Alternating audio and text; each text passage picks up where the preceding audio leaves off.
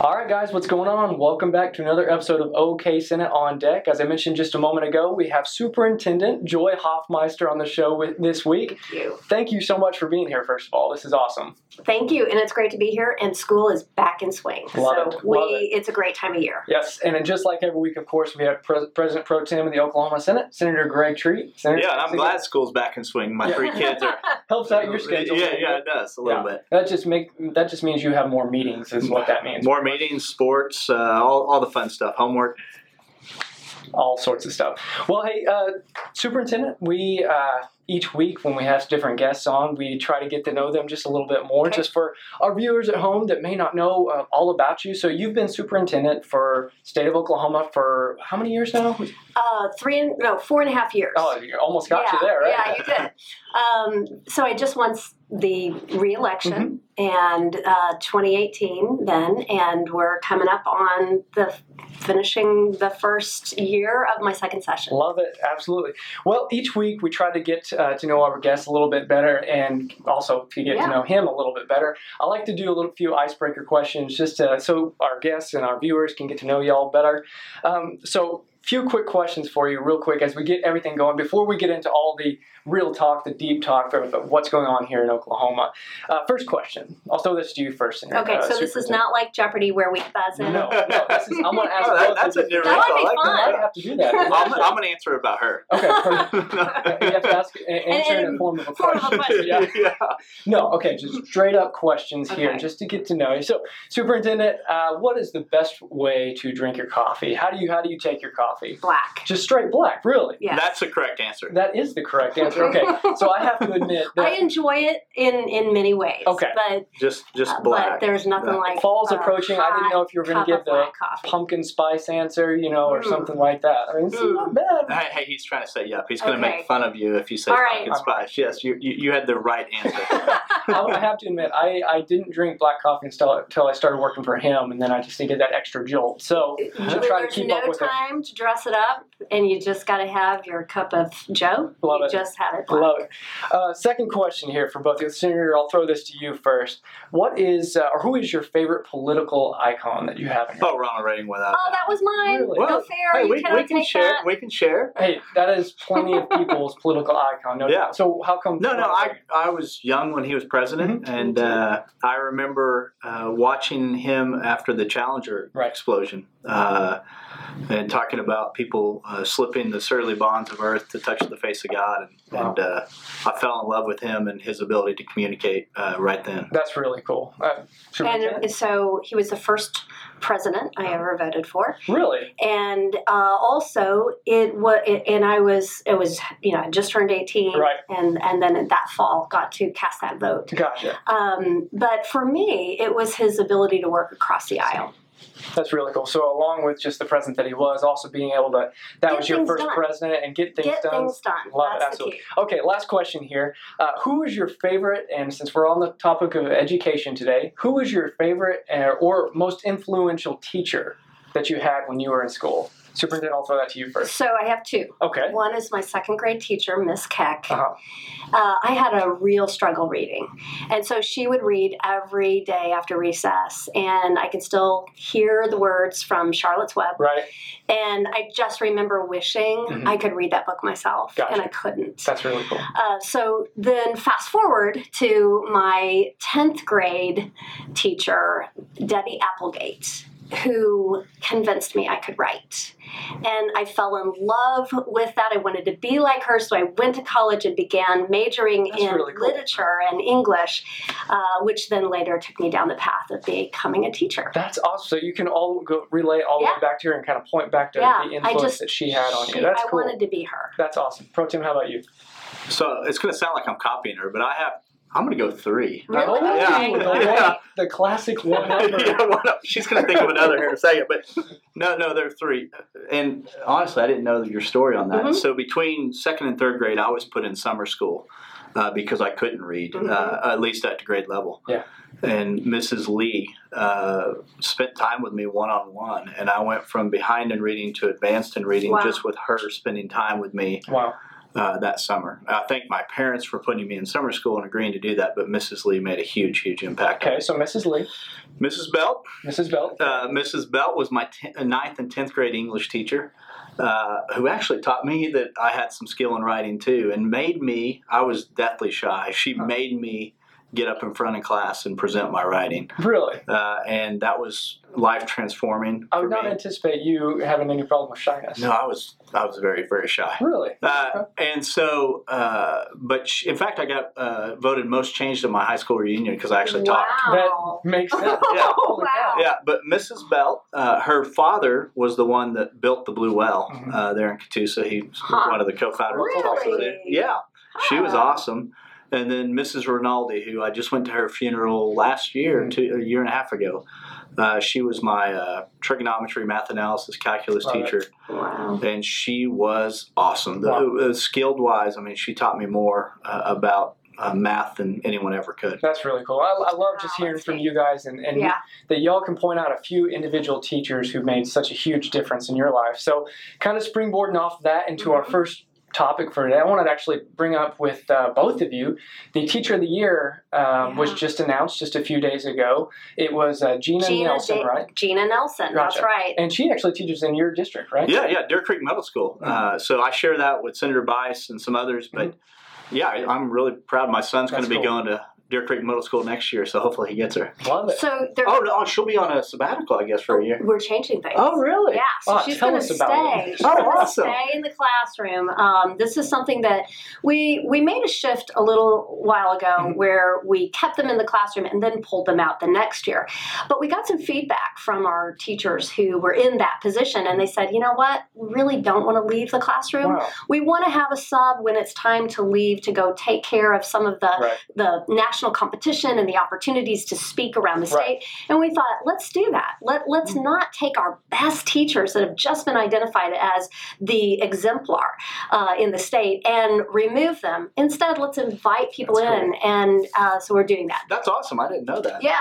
But here's something really, really neat that happened at the Teacher of the Year ceremony, which, by the way, Senator Treat has been one of our main judges that helped select from 12 to 1 in recent years, so we appreciate that. So you know all about this. I knew both of you are very, very much involved in this whole process. Yeah, she invited me to be a part of it. It's really cool. There's a lot of, all those finalists are spectacular. I mean, they're just amazing, and it really is a neat view to have that lens that day.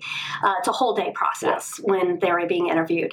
So what we found out, her name is called, and she goes to the stage, and we knew she had a story about being a child, having trauma in her life, being right on the verge of making some really maybe devastating decisions. And she said, there is a man who changed my life, a teacher who's in this building right now, and it was her teacher, who was a former state teacher of the year, Stephen Smallwood, from, where is it, Phil? From Broken Bow. That's awesome. And so he's there along with a row of other teachers from past years. And the amazing thing is she was in his video when he was being judged to be Teacher of the Year. And truly, through his classes and his real connection, it did make a life change. Love that. And it came full circle. That is so cool. September 17th. That's cool. And it's cool that she works in your district and you get to interact with them a little bit more. So that's really cool. She is super special, but all the teachers that are in our classroom, I mean, they just, the 12 finalists I get to meet with most years, and she highlights them. But they're really an example of teachers all across the state doing this day in and day out. And one more thing, we're not done with those finalists. Each year, we include them as part of our teacher advisory group. And that has been such an important feedback for us and partnership with those who have been selected as our 12 finalists. That is awesome. Okay, so something else that happened in September, along with the announcement for the Teacher of the Year, was the Attendance Awareness Month. We've seen a little bit about that going on throughout the country, just being promoted. Right. Superintendent, would you mind walking us through what exactly that is and why it's such an important month for education? Well, it's how we can set the table for a great year, first of all, and that's why September is the month we're highlighting. Getting everything this. going, right? Yeah, that's awesome. And really, it's talking about how much attendance matters. So it's not just about seat time. It's really about the continuity, the momentum in learning. And we know through research now that when a student is absent for more than 10% of the time, they actually really regress and fall back. Right. And so we built that in to our school accountability system. And that's something that, based on the research, very compelling research, 36 other states also included in their federally required school report cards. Really? So bringing this focus back on how much it matters for schools to look at why is a student absent? Right. What's keeping them from being at school? Is it a health issue? Is it an issue of transportation? They're home alone, and if they miss the bus, there's no way to get them there because a parent is working. Or are there real obstacles that might be something that they could help solve? Like we've seen schools, I know this sounds far-fetched, but this was the barrier and how a school addressed it. They put laundry machines so that some of the students weren't coming to school because they didn't have clean clothes. Wow. That's something that we can fix and give kids their dignity. And there are other things that when we take the time to understand why a student is chronically absent, that schools can make a difference. But what we know is that kids want to come when there's a connection with their teacher and with their peers. And so being a part of it, you got to be here to get where you want to go. Right. And that's really the message around attendance. Awesome. That's really cool. So attendance was actually something that Pro Tem, you led the legislature and paying close attention to this year with some legislation. Can you kind of point to some of the work that's been done there? Yeah, a huge part of the battle is getting people to show up. Yeah. And so Oklahoma, the number of calendar days that we go to school is lower than a lot of our peer states around the country. Yeah. And we were looking at that. A lot of people mislabeled some legislation this year, but Senate Bill 441 sets a minimum of 165 hours. Yeah. And so schools, it's not going to be implemented immediately. So actually, Joy and her team have a huge part in implementing that. I think you just set out some parameters on that. I'd be interested to know about that. But it got labeled a 4-day school week deal, but it was about much more than that. It's about getting students in the classroom, making sure that the student is the center of attention and making sure that their achievement is front and center. So that was one of those bills this year that really got a ton of attention, and I think a lot of misunderstanding around it because there were different versions of the bill, different things like that. So just real quickly, so for everybody at home that may not know the background in this bill, what exactly was the purpose in this, and what does it do now? So the purpose was to make sure that when we set a school calendar, that the kid's achievement, the child's achievement, is front and center on how we do it. It's not about anything else. It's about how can we get those kids in there in the classroom to learn in front of excellent teachers that we were just talking about earlier. So what the bill ended up through compromise was 165 days minimum. And then if you wanted to go lower than that, you had to go to the State Department of Education and ask for an exemption. We don't have the rules set out for that yet, so we're in the process. You're in the process of setting which those is where rules the Board of Education comes in, right? So that's exactly right. Superintendent, can you kind of give us an update there and what's going on? So what we did is, we have new academic standards, we have new accountability system, and we used a method of getting stakeholder feedback to develop that, which really worked. So we applied that to this. It worked so well, you shot way up on academic standards. So let's take that for example. We really set a high bar with rigorous, meaningful academic standards, which are what you teach in different grades, okay?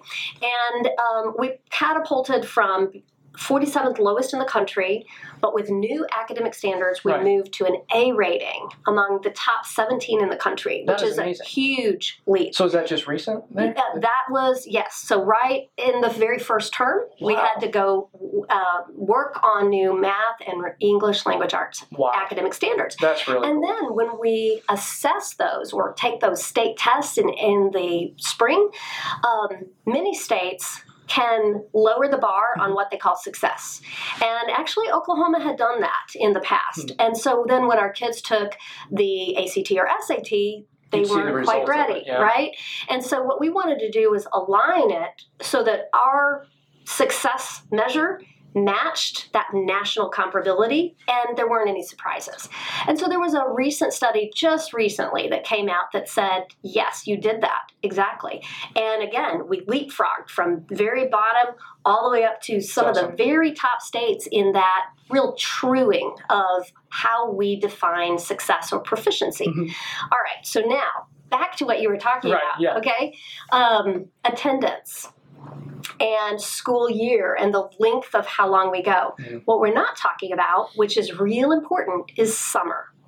So when you shorten or truncate the school year to so short, which we have some schools going only 139 or 134 days, I mean, whoa, out of 365 days, that's it?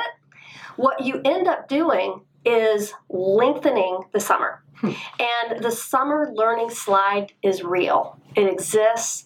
But for kids in poverty, for kids who struggle, who have trauma, but particularly those of low socioeconomic status, and in Oklahoma we have 61% of our kids qualify for free and reduced price lunch.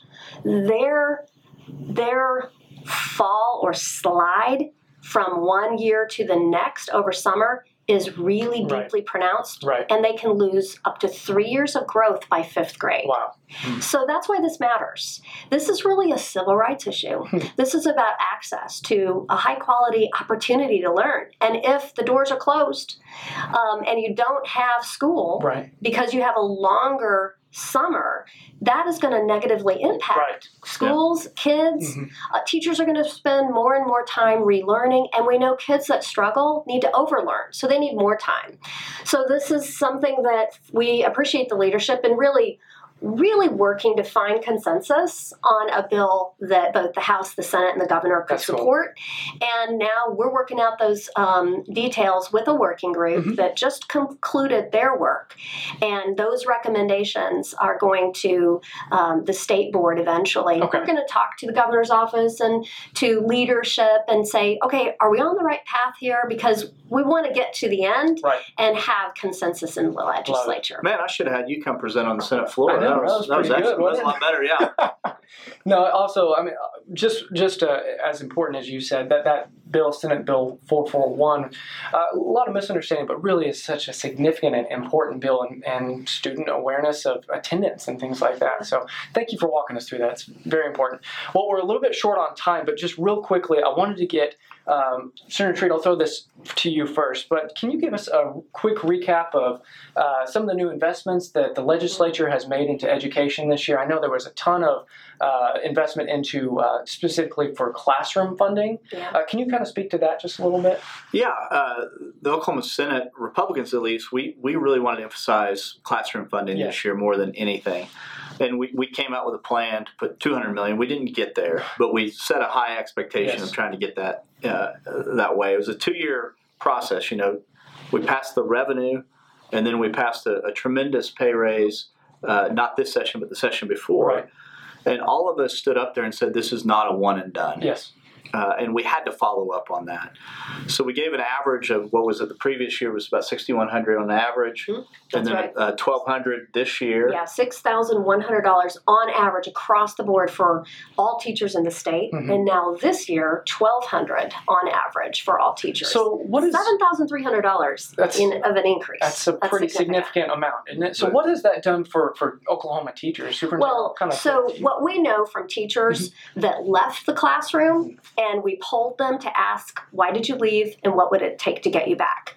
Pay was part of it, but predominantly, they were talking about the need for classroom support. And when they say that, that means people that can provide professional supports to kids, like speech language pathology, school psychologists, a counselor. Counselors, right. Exactly. Yeah. A reading tutor, a reading specialist. So there are those others that can now be hired because of nearly $75 million new dollars. Reading specialists like Mrs. Lee that I was talking about. That's exactly right. Yeah. And you can see, yes. So that's a perfect example. The other thing is that we can also hire more teachers with that money, because the pay raise had money to pay for those pay raises, but those are for the existing teachers. We needed that $75 million new dollars into the classroom to be able to go out and hire back those teachers or those individuals that can provide the kind of support teachers told us kids need. Yeah, that's cool. And I think finally, the Reading Sufficiency Act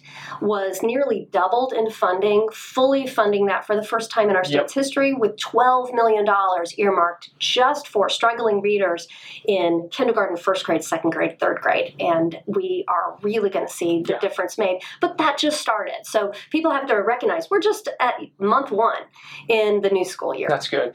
We did an interview with Senator Stanislawski, who was very impactful on that Reading Sufficiency Act funding. And one line that he said that I really liked was that the importance of this program is so that when third graders are in school, they're not learning to read, but they're now reading to learn. Right. And that's what this program does. So one more thing I want to mention to that too is Oklahoma can absolutely meet the needs of kids if our teachers are teaching based on the latest research in the science of reading.